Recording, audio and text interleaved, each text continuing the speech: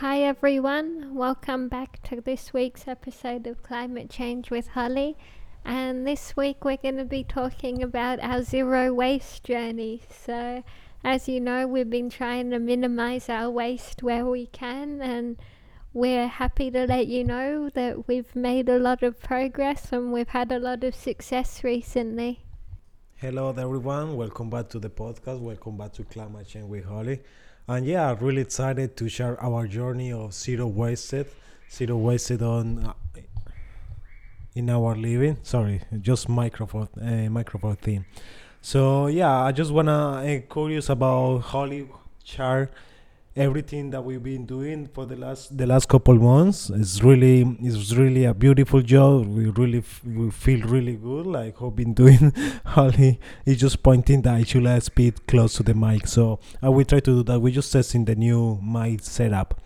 Anyway, we gonna talk about the recycling plastic that we've been doing, how we keep ourselves free of plastic, how we doing the composting, how we separate our recycling, and how we keep our items or our things in the minimal way, zero plastic, and just caring on taking care about everything that we want.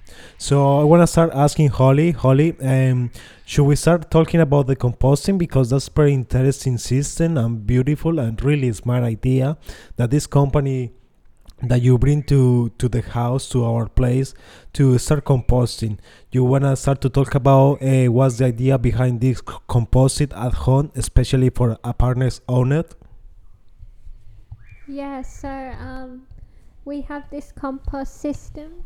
It's called Bakashi composting, and basically it's a special bin that's designed for apartment composting. You can keep it under your sink, or there's smaller ones that you can keep on your bench, but we have a bigger one that we just keep under the sink. And the idea is that anyone can compost. So what you do is you just go online and you can order it straight from them, and it only takes like a week or so to deliver. It's pretty quick, maybe less than a week. And then what you do is you just put your food in the bin and you just spray it a few times with this organic decomposer, which helps to decompose the food quicker. And you can close the bin and there's no smell or anything as long as you keep the lid closed, and the food will just start to sort of decompose. And then if you have plants for the house, you can collect the organic juice from the food, and that will help give your plants nutrients and help them grow a lot better. So it's sort of like a double benefit. And so, our bin lasts maybe a month before it gets full, which is pretty good. We put all our food scraps in there, like, fruit, banana peels, the seeds of different fruits that we eat, vegetable scraps. And then after a month you can either put it in your green bin, you can take it to somewhere to compost, or even you can put it in the red bin if you don't have any other options, because it has decomposed quite a bit. So like either way, it's still a really good option for if you live in an apartment. And it helps us to get rid of so much, like minimize our waste use so much. Like so much of our day-to-day waste is just food. Like I found that we were emptying our actual like bin to put for landfill maybe like once a month at one point, because we have a really good system. So we recently, Joseph and I, moved to an apartment, and I just wanted to try and minimize my waste because that was always the goal. So we have the recycling for things like cardboard or paper. Some containers can be recycled, like milk cartons and things like that, juice cartons. And then we have like the red bin. Then we have compost, which a lot of our food goes into compost. And then we have the soft plastic. So much waste is soft plastic. Like I'd say that is a huge amount of waste now, and it's just almost seems so ridiculous that it's not recycled, because we take our soft plastics back to the supermarket to be recycled, and we are there probably once a week because there's just so much of it. So yeah, it definitely made us realize like where a lot of waste comes from, and it's definitely plastics and soft plastics, things just everything's wrapped in plastic. So yeah, it was sort of eye opening. But I do feel good that at least we're recycling it, because hopefully they can reuse it again and again and again, and then I don't. Yeah, I think it is maybe a, a solution for now, because it is hard to find ways to minimize soft plastics if you shop at the supermarket. So at least this way, hopefully they can use it for something else. But yeah, it's been a pretty interesting experience just to see where all the waste goes, and I would definitely recommend composting, because I feel like it makes it a lot easier to sort of minimize your waste as well, and recycling your soft plastics is also definitely a great solution, because I'd say 90% of our waste is food and soft plastics. So yeah, it's been a pretty good experience. Yeah, actually, you mentioned it pretty everything, all the benefits, and I love it. To be honest, when you look at what you talk about, and I really think about, because we have this discussion before about how much we got these bags of soft plastic, and people fill it up soft plastic bags, and we take it to the supermarket, and even the bin that they collected this gets really full quickly, and how with the composting is even more clean. We don't have the rubbish and the bags flying around our bin, so which is part something that I really like. Holly, well, do you think everyone can start to put this practicing at home? Like, do you think that everyone could be allowed to start to have these healthy habits of recycling at home? Yeah, well, I mean, we live in an apartment and we could do it, so I reckon anyone can do it, and it's actually really rewarding, and it means we don't have to go down to the bin every few days and empty it, We're only down there once a month, really, and when we go shopping, we just take our bag of soft plastics with us. So yeah, it's actually made life a lot easier just to cut the waste out by a huge amount. And like I said, we probably empty our bin. There was a point where we didn't empty it for a month, and it was pretty empty even when we did empty it. So it's been a great way just to minimize the plastic. Okay. Well, this is beautiful. This is really beautiful. Let's keep going with the conversation. Now we pass from the kitchen. Let's go to the bathroom. So how you find the spinning in the bathroom? I want to talk about maybe the shampoo. I know we have some changes with the new shampoo. We're not using any more plastic bottles.